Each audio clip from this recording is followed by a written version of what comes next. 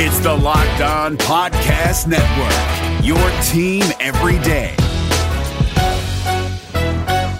You are Locked On Celtics, your daily Celtics podcast, part of the Locked On Podcast Network, your team every day. I'm so hyped right now. Anything's possible. Oh, my mama made it, ma. Anything's possible. Rainy days, jump shot, fade away. This the best Celtics podcast day to day. I get excited about it every night about it. A real C's fan wouldn't want to live their life without it. Banner 18 in the making, we gotta make it. Best squad in the East and still we can't get complacent. Most winning franchise, so the history's ancient. You could tell them other guys to go and plan a vacation. Yeah, Karalis, Packard, and J. King locked on, trying to get the 18th ring. The most in-depth coverage that you ever gonna hear. Well respected in the city like Russell's career. It's Rain and Jay. Millie's.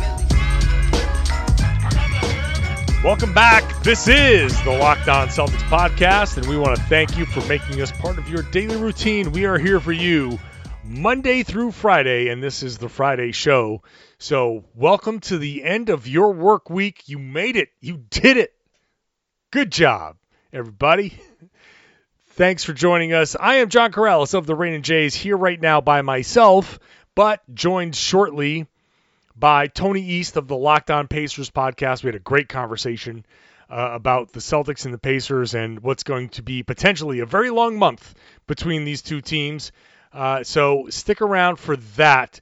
All of you new listeners, welcome aboard. Hope you enjoy the show. Maybe some of you are Pacers fans. I want to welcome you aboard. I very much encourage the cross-listening between the Celtics and the Pacers podcasts and other teams. Like if we face the Bucks, if we make it that far, then you should follow Locked On Bucks and listen to them and whomever we play. But definitely subscribe to these podcasts. It's just a great way to get to know the other teams in the league and get really a very good local expert perspective, really in-depth stuff. So listen to all of these. Every NBA team has a Locked On podcast. You should definitely listen to all of them, because you'll really get a good sense of what's going on with all of these teams. So definitely check them out. And you can subscribe to Locked On Celtics or any of these Locked On podcasts with the brand new podcast app Himalaya, as well as Google Podcasts, Apple Podcasts, and Spotify. And of course, you can get into your car and tell your smart device to play podcast Locked On Celtics or Locked On whichever other team, Locked On Pacers, if you so choose. So that's coming up. Tony East is coming up. But before we do that, just a couple of things that made news with the Celtics on Thursday, starting with a report on Yahoo that a Celtics fan was banned for 2 years for hurling a racial slur, the N-word, at DeMarcus Cousins when the Celtics played the Warriors in Boston. So this is a report from Yahoo. I don't know it's not been confirmed by the Celtics. When we go and talk to the Celtics tomorrow, when the Celtics play the Pacers, we'll hopefully get a statement or some more definitive word from the team. As the report goes from Yahoo Sports' Chris Haynes, that this fan used that slur and has been banned for 2 years. The remainder of this year, not even 2 years, the remainder of this year and next year. I don't know what this means for that fan, if that fan, I guess, gets to come back after that. I don't know. The Utah Jazz, after it was revealed that Russell Westbrook, in that viral video where he threatened basically to fight a guy and his wife, it turns out that that fan was using racially insensitive language towards Westbrook. I'm choosing my words carefully here, but that fan was banned for life. Another fan was doing the same. It was found out after that, and that fan was banned for life. Why the Celtics chose to ban somebody for 2 years, I don't even know if it was the Celtics who chose to do that, if it was the security that's hired by the TD Garden. I really don't know the answer to that. I assume because it was during a Celtics game that the Celtics had a hand in that, but I shouldn't say that the Celtics chose to do this because I don't know for a fact that the Celtics are the ones who chose to do this. So that's a question that we will ask. And why a fan would be allowed to come back after that is a question that I need to know the answer to. This is not okay. Like, this is 2019, and it was never okay, but, like, it's time to just everybody just get on board here. I don't even know what words to use because it's just so frustrating. It's just so why at this point? Why are we so hateful? Why are you using this language? Why? Because he's on another team? I'm no fan of DeMarcus Cousins. I don't like DeMarcus Cousins. I don't know him personally. I don't like him as a basketball player, but he's still a person. And to use this language, it's disgusting. I don't want that guy. I don't want that fan in that building. I go to work in that building. I don't want those people in that building. I don't want to be in a building where people, quote unquote, fans are out there hurling this language. I don't want to be walking by these people who are using this language. I don't want to be in the building with those people. That's just no. It just can't be. It can't be. We can't, and we all have to work together to get those people out of that building. This has no place in society, no place. We got to work together. If you see it, if you hear it, call that person out, get security, kick that person out.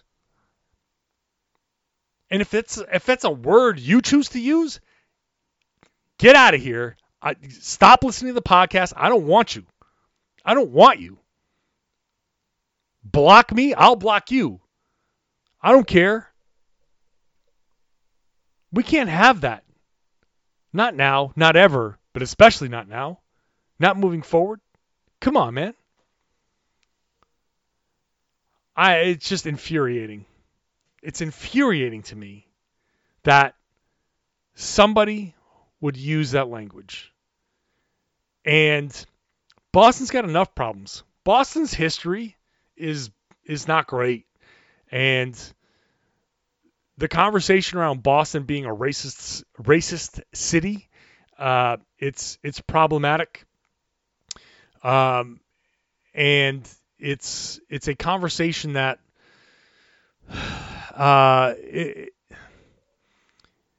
too many layers to talk about on a Celtics podcast, but it's a conversation that's worth having. And does Boston have a racist history? Of course, every city does in America. Of course, every city does. And it still exists in Boston, just like it exists in every city around America, and hell, maybe around the world. It's disgusting to see it, and the Celtics have to answer for why it's only a 2-year ban. I'm going to leave it at that, not because I want to, but because it's going to be a long podcast, and you're not here for this, but we're also here because this is something that's happening in the city, in our city, with our team. And one of the things that I love about basketball is that it is supposed to erase all of this. When I, as a basketball player, and even though I'm old and fat and washed up, I still consider myself a basketball player. And whenever I walk onto a basketball court, I want to be joined by 4 people who are going to help me win a game. And I do not care. I do not care if you are black. I do not care if you are Asian or whatever race. I do not care about your religion. I do not care about your sex. I do not care about your sexual orientation. Basketball, I want to be out there with 4 other people that are going to help me win a game. And when I'm watching, I want to be sitting around people that enjoy the game the same way that I do. Regardless of who you are, color of your skin, who you pray to, or if you do not pray at all. I do not care if you stand or sit to pee. I do not care about any of that stuff. Basketball is supposed to erase all of that. Sports is supposed to erase all of that. That's what I love about sports. The meritocracy. If you're good, you're good. If you are good, you are good. And if you know what you're talking about, you know what you're talking about. And if you love the sport, you love the sport. Then you can hang with me and we can be friends. That's what I want. So that's what I'm talking about here. And that's what this podcast is about. We're out here to have some fun. We don't do the jam of the game just for certain people. It's for everybody, man. We have fun with this. So let's end this bullshit. Let's end this bullshit. All right? Everybody get together. If you see something, seriously, if you see something, say something. Call them out. Call those people out. Kick these racists out of the building. We don't need them. They can go cheer for another team or no team. I don't give a shit. Kick them out the building. I do not want you there. I do not want you in the same building as me. We're going to move on. We're going to talk some actual basketball. I had a great conversation with Tony East of the Locked On Celtics podcast. Cool guy. It's my first time talking to him, and we had a really great talk. We talked for like 40 minutes, and it was supposed to be like half that, but we got to talking, and it was a lot of fun.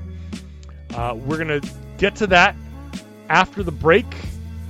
So, again, thanks for listening, everybody. I really appreciate all of you. Lots of love for all of the listeners, really, seriously. I hope you enjoy the show, and we're going to get back to talking basketball right after the break.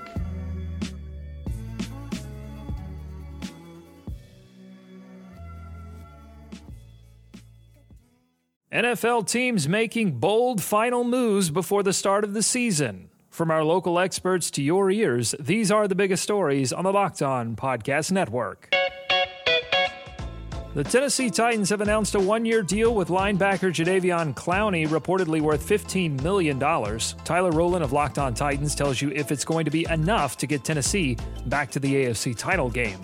In other moves around the league, the Miami Dolphins named Ryan Fitzpatrick starting quarterback, which means Tua will be back up for the time being. And the Detroit Lions have agreed to a one-year deal with running back Adrian Peterson. Peterson was released by the Washington football team last Friday.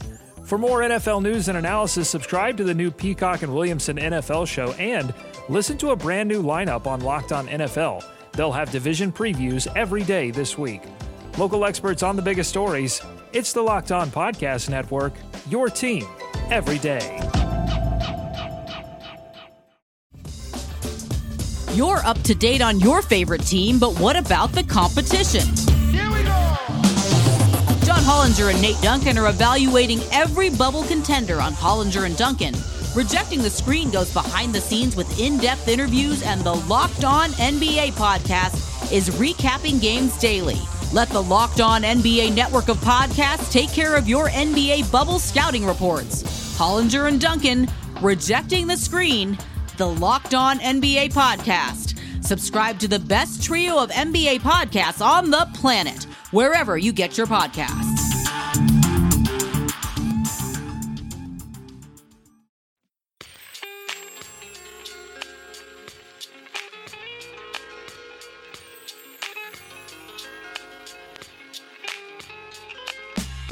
All right, Celtics and Pacers, Friday night. This will be potentially the first of 9 times these two teams could face each other over the course of the next month. We are going to hate each other. And joining me now to discuss our future hatred for one another is Tony East, co-host of the Locked On Pacers podcast, and he covers the Indiana Pacers for the West Indianapolis Community News. Tony, what's going on, man?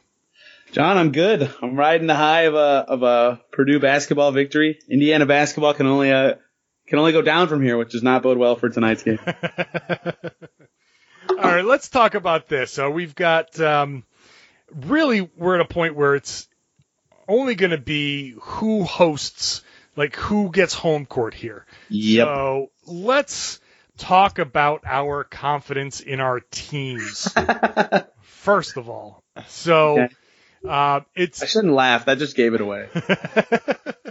Well, as I was saying before we recorded, I have already tentatively booked my hotel rooms for that first weekend where the playoffs start in Indy, assuming that we're going to start on the road because this is the fourth seed that nobody seems to want. And if the Celtics end up losing one of these games, then I believe the tiebreaker goes to you guys. So, I have not seen the same thing. Okay, what do you? Wait, did you say if they lose both of these games? Am I zoning out too much? The winner of if somebody wins both games, then that's the tiebreaker. Yes, that's the tiebreaker. Correct. But if you win one of these games, then I believe the tiebreaker goes to you. Like if the teams split, then it gets down to a point where it's a conference record, and they're tied in that too. Yeah, I think you get down to like a fourth or fifth tiebreaker that is in Indy's favor. It's like record against playoff opponents in the East or something. Yeah. It's weird. So, what do you think? Are you seem to be thinking that it's going to be the 5 seed for you guys? I am, but not you're obviously more plugged in with your team, but it's turmoil versus schedule to me because the Celtics are really competing with themselves. You guys don't have like the hardest slate of 8 games, besides the Pacers twice, of course. The Pacers play every single game they play the rest of the way as against an East playoff team except for their final game in Atlanta. And the Hawks will play nobody. Their starting point guard will be someone I've never heard of before in that game. So if it does come down to that game, I believe they will win. But the Celtics have the schedule in their favor. However, like you said, because they play each other twice, it's like, what do the advantages really matter? Like, what does being a game up really matter? What does the schedule really matter? Like, if you just win both of those games, you're basically a lock to get it. Right. And this is going to be a weird scenario because let's just assume that both teams are actually trying to get that 4th seed. There is something in me that tells me that the Celtics might not care about the 4th seed. Like they're not going to reach into the magic hat and pull out a rabbit to say, here's our magic play. We're going to win these 2 games and then go into the playoffs. They're not going to tip any hands to maybe let the Pacers know what a 7-game series against Boston might be. Because, I mean, it's at this point really kind of just minutia. Like, what the hell can Brad Stevens do that would surprise? Like, you run this thing. We have this narrative like, oh, hold things back. You never know what they're going to pull off. But they do that. And like, what does that get you? 4 points, 6 points, maybe? Like, yeah. Okay, that could be the difference in a game. But after that, this is the NBA. Coaches adjust. Like, oh, they're running a pick and roll with Kyrie and Al Horford. Who'd have thunk that would happen? So there's going to be some like holding back and not tipping every hand. But at the same time, what Boston needs to do most is just play well and stop being stupid. Like that's our motto right now for the Celtics. Just stop doing stupid things. Stop doing stupid things. Stop being like morons on the court and play actual good basketball. You'll be fine. So that's the focus. And if that means you got to do certain things to get to that point, and it's not necessarily going over the top to win one of these games, and I don't think Boston's going to go crazy, be like, we have to win this game. Like, oh, wow. Or else it's all like I don't think that they're in that spot necessarily. They'd like to. They're better at home than on the road, but I don't think that they're just absolute dying to win these games. I think the Pacers are. Yeah. I don't have it in front of me. I wish I did. Mark Monteith is one of the Pacers.com writers. He's fantastic. he wrote an article about the Pacers wanting home court really bad, and one of his big points was in series where the Pacers were the home team, they're 15-5, they're 20-5, and when they're the road team, they're 5-15. So it's like historically, it's been a massive deal for this Pacers team. Mm-hmm. Now, obviously, like when you're the road team more often than not, you're like the 8 seed or like the 6 seed. So like whatever. Sometimes you're the worst team. Like there's obviously a bunch of variables there, but it obviously matters a big deal. And when one team has their superstar and one team doesn't, you need every advantage you can get. Now, I understand from the Celtics side where they're like, maybe I'm off base here because I don't cover the team, but I'm assuming the Celtics will think they're better and think they can win regardless if they get it or not. And that would be the reason that, not that a team will give more effort or not, but like the Pacers might take it more seriously in terms of winning the head-to-head games. Yeah, I think right now for the Celtics, they're looking to more get their matchups, and they're kind of like they're going big right now on the Horford and Baines pairing. They need to see how much the Horford and Baines pairing will work, and they need to get those guys more reps, more time on the court together, because both those guys have spent time injured. So, first of all, how do you see the Horford-Baines pairing working against the Pacers? Well, let's just start with that. I'll just throw that out there first. Wow, I said wow out of excitement mostly because this is mostly unrelated to the series, but a necessary concurrent. Like if you know anything about the Pacers, they have 2 centers, Miles Turner, Domantas Sabonis. And the consensus around the world is one of them will eventually be gone. Because you can't pay a bunch of 2 guys to do one position. So the fallback for people like me is if they can work together, then you can keep both. And they're both very, very good. And that the likely scenario is if you try to find a way to work in 2 guys who are very good and fit in your culture. This regular season, they've done a good enough job together. But it obviously doesn't matter if they suck together in the playoffs. But they can play more minutes together should the other team have 2 bigs on the floor. Lo and behold, should there be a scenario where it's Horford Baines for the Celtics, that makes me happy if that is the wrinkle, because that allows the Pacers to experiment with something that helps them in the future and something that's been moderately to decently successful for them. The offense can't really score with those 2 on the court, but the defense is unbelievable, like something like a 99 defensive rating when they share the court together. So head to head, like Horford is far and away the best center of that group. And I don't know what the perfect answer is for him. I'm sure Turner can defend from the rim a little bit now, so they'll just try to match that up and hope they can get away with it. But, when it's a lot of brute force like that, I think the Pacers match up decently well just given their personnel and that Thad's such a scrapper when he's in the game. But if that's a wrinkle they haven't seen, it could throw them off, especially because, all 4 of their games this year are going to be vastly different. Like Vic played in the first 2, but one was a 30-point blowout, and like now it's a different Pacers team who has Wes Matthews, and the Celtics have their new guys. I guess that might just be Greg Monroe, but they're different.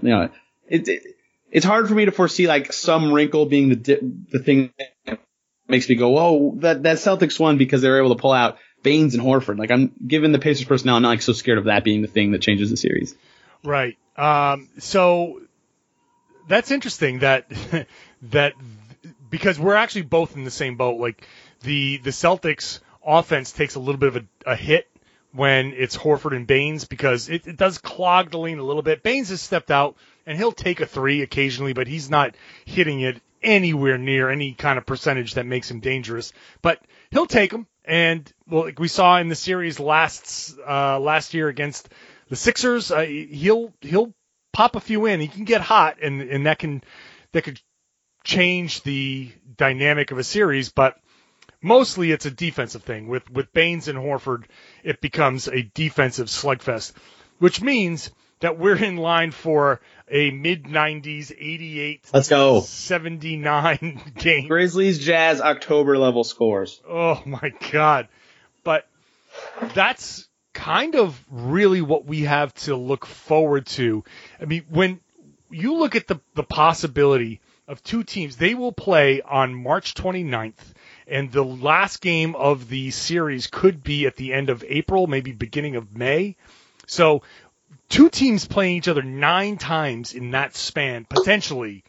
That's like, at some point there's going to be a fight. Like, right? Like at some point, who's the most likely? This is good content. Who's the most likely guy? Marcus Smart. Smart. Never mind. I know the answer to that question. Marcus Morris. I'm Marcus, one of the Markai is going to be involved. I was gonna say Markai. Is that a thing? Do you call it Markai? We've called Oh, I love that. I wish we had 2 players with the same name. That's fantastic. Dude, you could have get like another Sabonis. Could be like the Saboni. Sabona. Or if you want to be mature, the Saboners, but nah. Well, when Turner and Sabonis share the court, people call it Saboner. So we already have that on our side. I'm not the only immature idiot. Yeah, the fight it'll be Thad Young and Wes Matthews versus the Morai. Love it. I'm in on that. That's inevitably but that's what happens. It's like when you hear about a fight between teammates towards the end of training camp. They're just sick of each other. Yep. And by the time you get to game 5, let's say, and that would be the 7th game, like everybody knows everything. There's no wrinkle that anybody could put out. No coach, no player. Like everybody's put all their cards on the table. And this is why you talk about the playoffs, the best player wins generally, because everybody knows everything. Everybody knows the plays. Everybody knows the defense. It's just a matter of which guy is going to make the play and beat another guy to a certain spot and do that often enough to win a game. And you do that often enough in as many games you can to win a series. Like that's. Well, thank God the Pacers have Kyrie Irving. And that's why the Celtics fans are pretty happy about facing the Pacers. But I think Boston would much rather face the Sixers. Wow. Yeah. Oh yeah. Wow. Oh yeah. What? Wait, what? We in Boston, we love the Sixers. Man, that's like easy money. That right there. Like the Celtics and the Sixers, man. Wow. They are. That's a whole thing. Oh yeah, you didn't know about that? Hey, well, I know you always beat them, but I didn't know why. you won. That's why. Oh, okay. Oh, that's we fair. love if That's it totally was, fair. if the Sixers somehow ascended to the top seed, there'd be conversations in Boston like, "Oh, should we tank to 8? Can we get there?"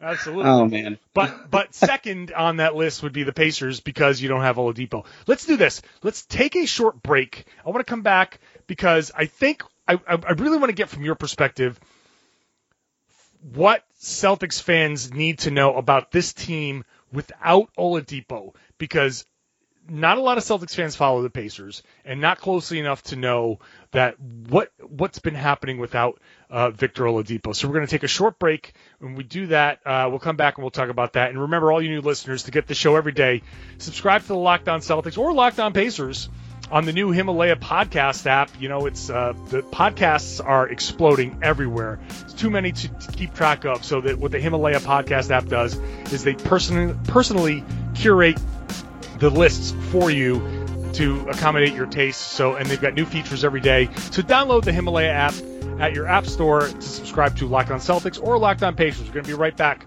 with more.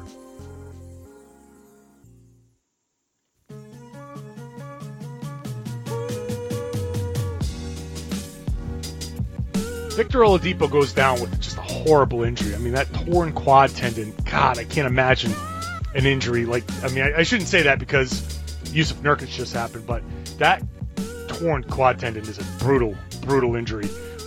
And we thought, well, there go the Pacers. That sucks because outside of being a conference rival, Tony, the Pacers are just an eminently likable team. Like you can't not like the Pacers. You can't not like Victor Oladipo's story. All of those guys are just likable on that team, the whole situation.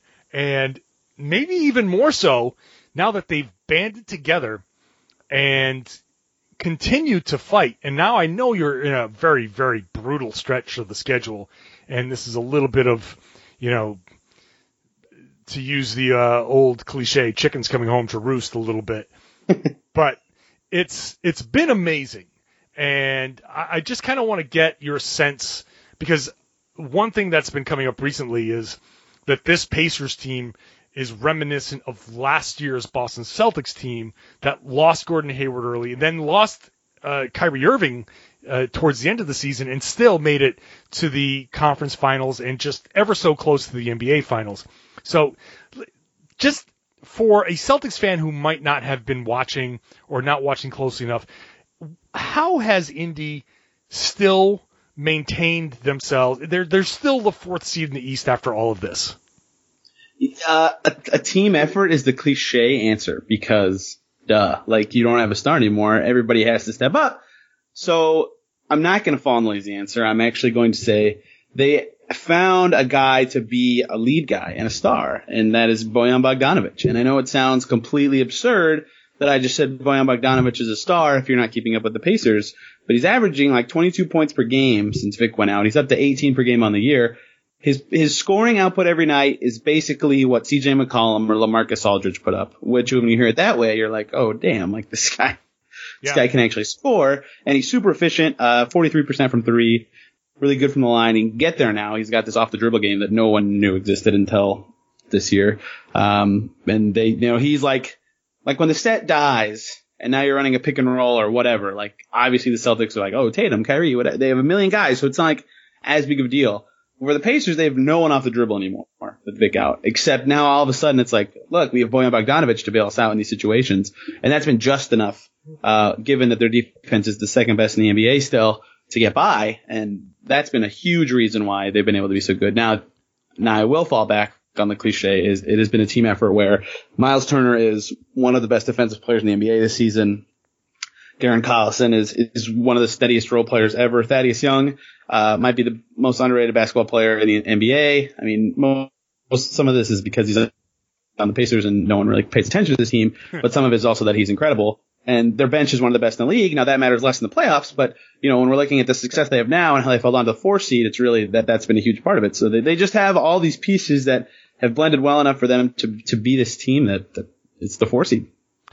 Yeah, I mean, it's wild. And this defense, like, between Turner and between Young and these guys, I mean, it's a real, like, that's where you hang your hat. Like, this is a bruising, active hands, moving around defense. Like, they're really, when you watch a Pacers game, I mean, you're seeing these guys, the communication, which is, it runs counter to what Boston has been doing lately in their struggles, where a connected, communicating defense, like the Pacers have had, anchored by Turner, who is still a young guy. Like that's the thing that I don't think a lot of people realize. For some reason, it feels like Miles Turner is like in his 8th year in the NBA. I don't know why I feel that way, but this is his 4th season. He's a 22-year-old kid, and he's starting to figure this out. I mean, I'll ask you this. It's special, it feels like, to have this unit do all of these things. But when you look at this cap sheet, God. Thad, Bogdanović, you got these guys are a lot of these guys. Collison, they're all expiring. Like this is you have a ton of cap space, but you don't. This team is pretty special. It feels like, and it feels you might want to run it back. And how do you balance that as a Pacers guy? Like how do you balance that? Like this is a special team that's been doing a lot, and we're going to get, Victor Oladipo back. And then what happens, when Victor Oladipo comes back, what does he come back to? Completely fake cap space is what I'm calling it. I have a comparison for you. The Wizards went into the summer of 2016 with, air quotes that you can't see, a ton of cap space. But that's because their entire roster was a free agent, right? So what they actually had was a lot of needs. So they need to spend money on a lot of players. And instead, they spent a lot of money on Jan Mahinmi and Andrew Nicholson. Oh, my God. And they got some okay, like, helpful dudes along the way, but that was the big chunk of their money. They tried to get Al Horford, which, like, even then they're left with, like, Wallbeal, Porter Horford, and nobody, which is a good team, to be fair. It's just, it's a lot of money sinking in one guy. So the Pacers will have, like, they'll be staring at, like, Oladipo, Turner, McDermott, Sabonis, Aaron Holiday, and a bunch of space. So it's like, yeah, you have cap space, but you have to sign like 3 forwards and another guard and maybe a third. It's like, it's not real cap space, if that makes sense. Right. So, but at the same time, like, I'm a human and I love hope. Like Daryl Morey, talking to Zach Lowe, said it best, like, the NBA sells hope. So you look ahead and you saw this space and you're like, boing, like, oh my God, we can get Kemba Walker, we can get Jimmy Butler. Like, we can't, we're Indiana, but we could think like that. And that is the next step for a team that is like knocking on the door of being a conference finalist team. You're right there. So it's hard not to think that way at the same time. So it's really a hard, like, meeting of my own minds with the cap space this summer. And I have no idea what their plan's going to be, because it could just be like, let's take Mike Conley into space or something like that. But they have a lot of ways they can improve. It's just, it's very odd because, like you said, so many guys are coming off the books, and like with Bojan and Thad specifically, like, you almost have to keep them. There's such an important reason why you're good now. Yeah. I mean, wow. I don't want to bog this down into too much salary cap talk, because you're. No, I'm glad you brought up our summer, because our summer is going to look like nothing in the entertainment department compared to your summer. Yeah, I'm trying to distract everybody from our summer. Although we'll take all your draft picks if you want to just focus on the trade. It's going to be an interesting summer. It could be for Boston. It could just simply be Kyrie comes back, they trade for Anthony Davis, and they roll out a team that's AD, Kyrie, Hayward after a summer and the improvement that he's shown, Horford, who would still be around. And you think he opts in? That's an interesting thing for me. What's that? Do you think he opts in? That's an interesting debate for me. No, I don't think. My expectation with Al Horford is that he opts out and re-signs a 5-year deal that starts in a team-friendly range of. I agree. That's exactly what I think he does. Yeah, I think something like 17, 18 million to start, and then this way he gets, because he might be able to get like a 2-year deal, a 3-year 2 for 50 deal, or something. Something like that, where he gets $50 million, but he won't get what he gets in year 4 and 5 for the Celtics. And it's at this age, that stability, being in the same city, even if he gets traded towards the end, like he could just, retire and whatever, but yeah, that's my expectation with Horford. Can I do outsider perspective Celtic stuff? Go ahead. Yeah. I have two. Two things that I like. Everybody thinks about the Celtics all the time because you have Kyrie Irving and cap space and possibly Anthony Davis. Like, not actually cap space. You could have cap space anyway. There's like a lot of paths the Celtics could take to their team next year. Yeah. So one of them to me is the Danny Ainge thing, and to me it's like this whole time, transparent or not, it's felt like the plan is like, we're gonna get Anthony Davis one day, like we just are. So imagine you get to the point and then you don't send everything to get him. And then you don't get him, like, I feel like that's going to look bad for him. Like, if it comes out at all that, like, oh, they didn't offer Tatum, or they didn't offer the one thing that would have pushed him over the edge. Mm-hmm. Like, if you sold to fans like, oh, we're going to get AD someday, and then you don't, I don't know if that's going to matter, because the price could end up just being so high. But to me, it's like there could be a bridge that has to be crossed there.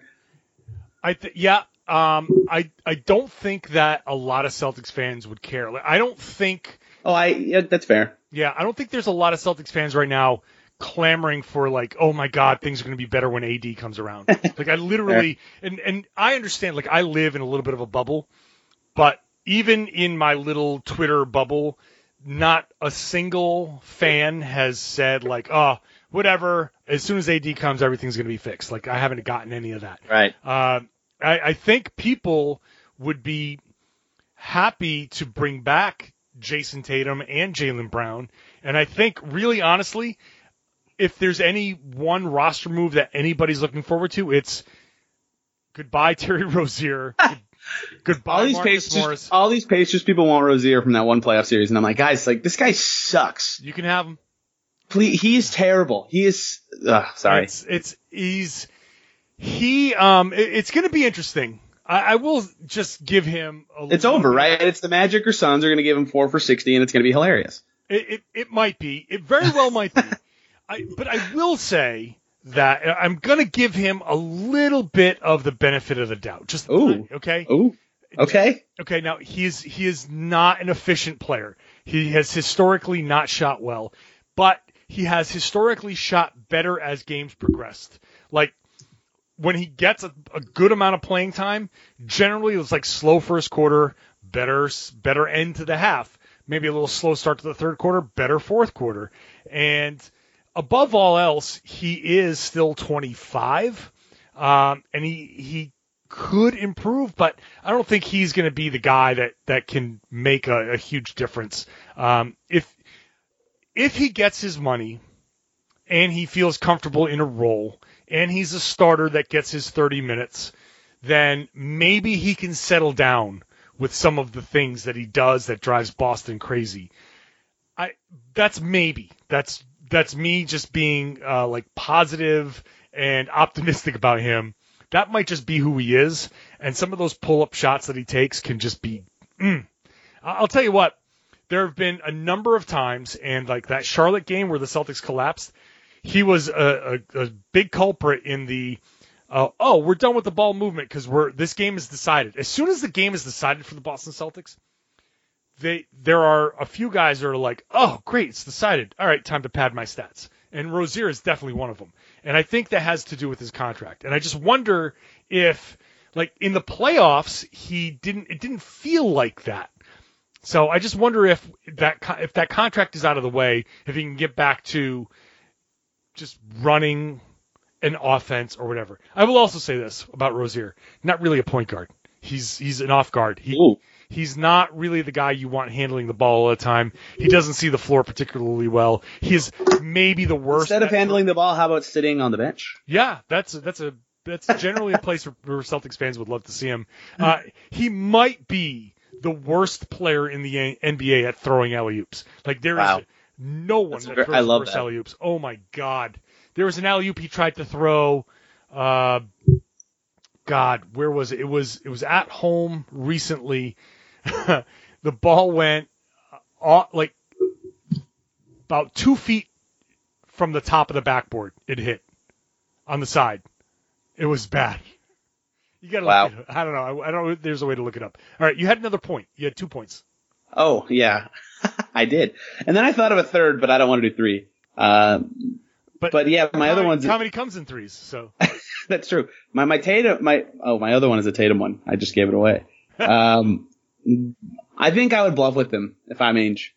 I think I would say, yeah, you know what? Yeah, we'll offer Tatum, and the second it happens, I'm not doing it. I'm just not doing it. Yeah. I don't know. I feel like you can still have the best offer if you're the Celtics even without him. So I'd say nah, never mind. Yeah, I mean, I think the goal would, unless the Knicks get the number one pick, no one else can beat the offer.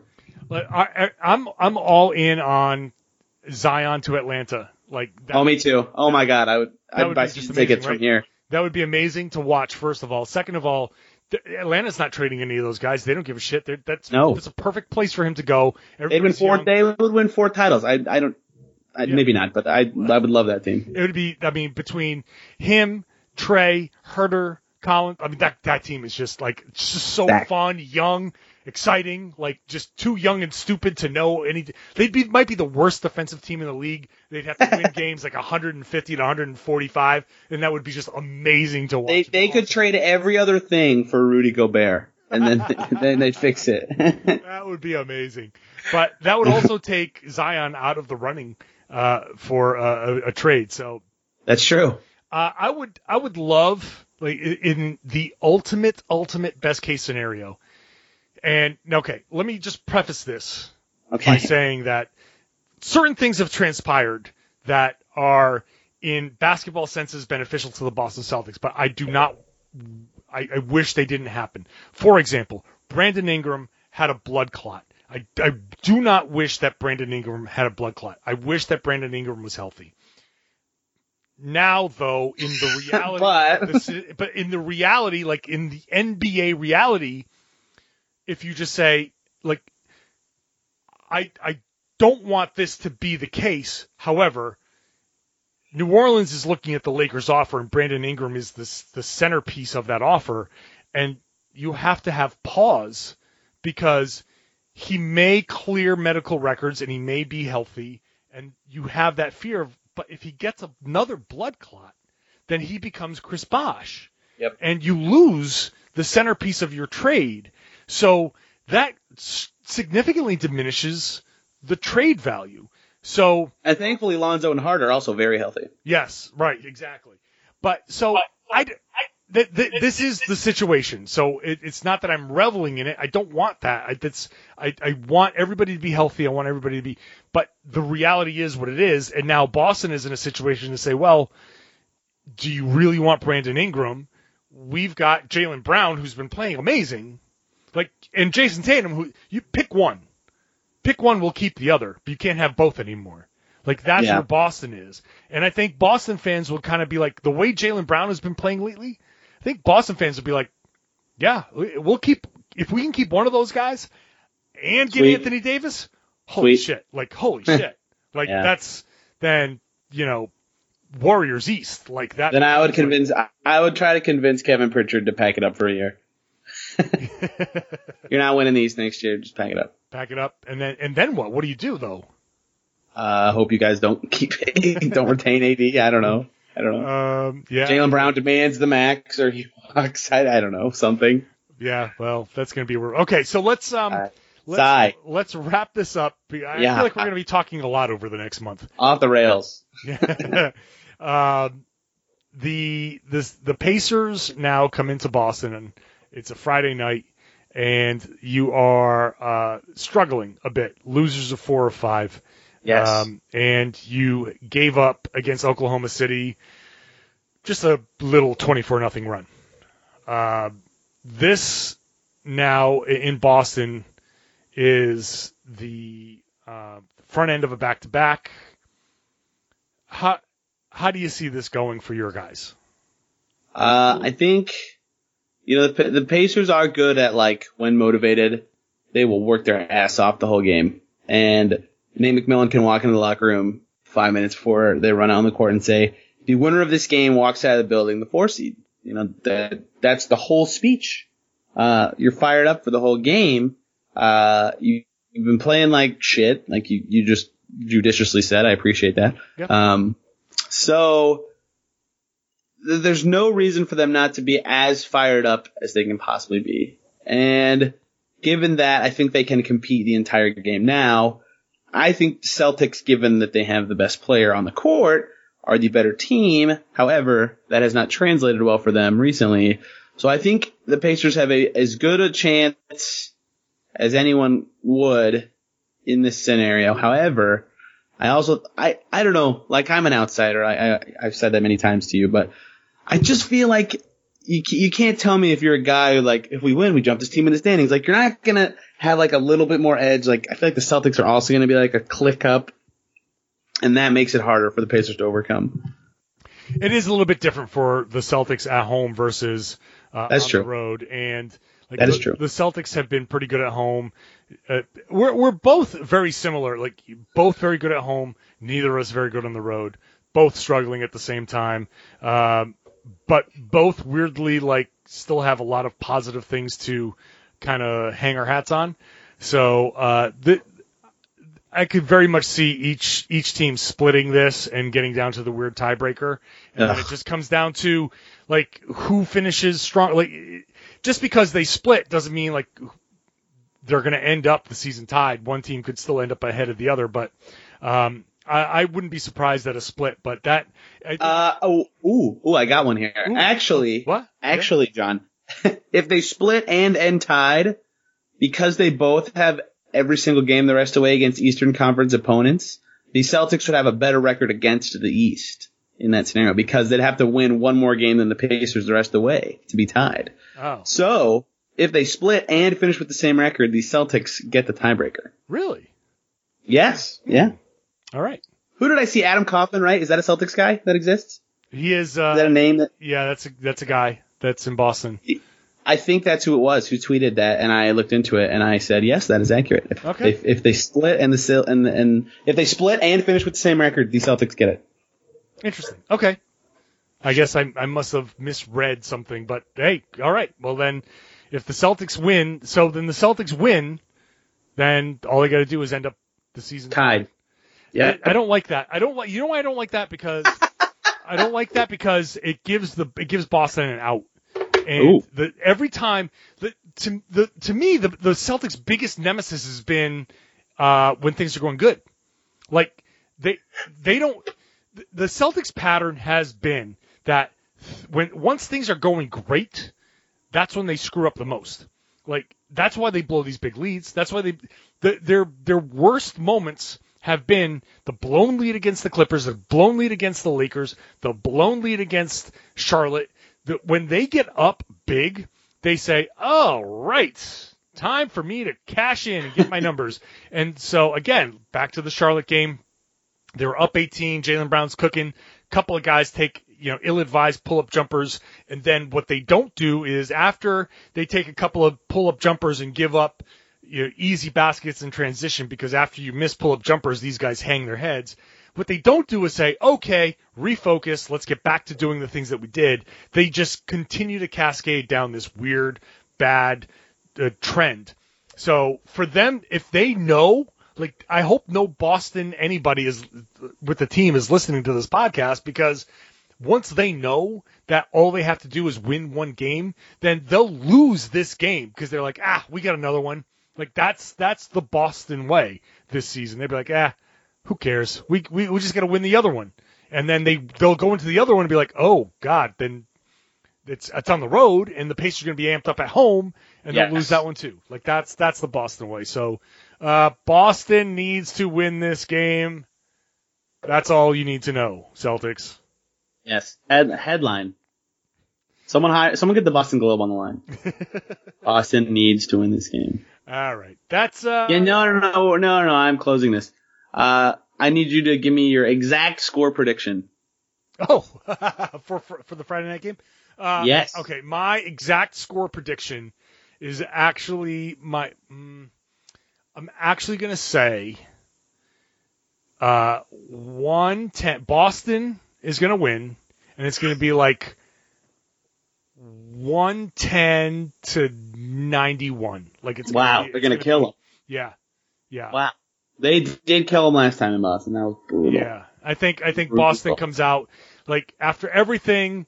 This just feels like the type of game where they've lost a bunch, and I know that they won their last game, but like that last game they beat Cleveland, and they needed like a late run to beat Cleveland, so that almost doesn't count. Fair. So I would say that this feels like the type of, just the way the season has gone, the response game at home, and they really, really, really feed off that home crowd. So I wouldn't be surprised if it's like a pull away in the fourth quarter, like going into the fourth quarter, it's a 6-point game, and then all of a sudden, somebody like Rozier comes out of nowhere and hits like 3 straight threes, and the crowd's going nuts, and it's over. Wow. Yeah, it's gonna be. If Rozier hits 3 straight threes, this game is over. So. Yeah. Like, and he can do it, but like that, I feel like something weird's gonna happen like that, and that's what's gonna be what decides it. So.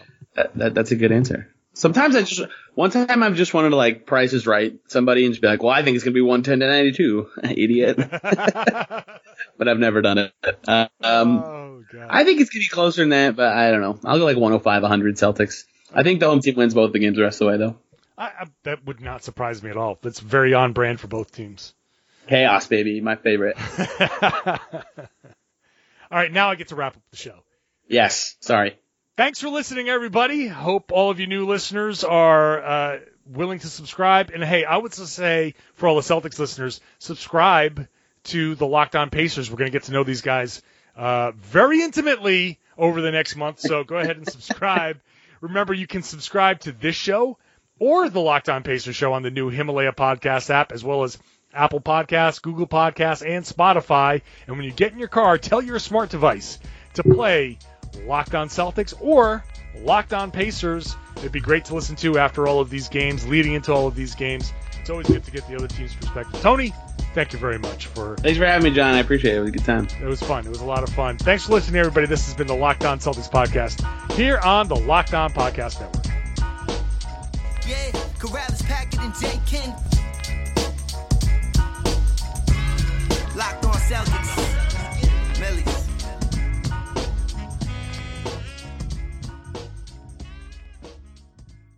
Rejecting the Screen has been retweeted by Kobe, Dame Lillard, and Vince Carter, so it's fair to say you should give it a shot. I'm Noah Kozlov. And I'm Adam Stanko. Rejecting the Screen hits your feed every Tuesday and Thursday. On Tuesday, we talk hoops and a little bit of life. On Thursday, we go ISO with a guest. Stories from anyone and everyone who has touched the NBA with tales we promise you've never heard before. Find Rejecting the Screen right now, wherever you get podcasts, and hit that subscribe button.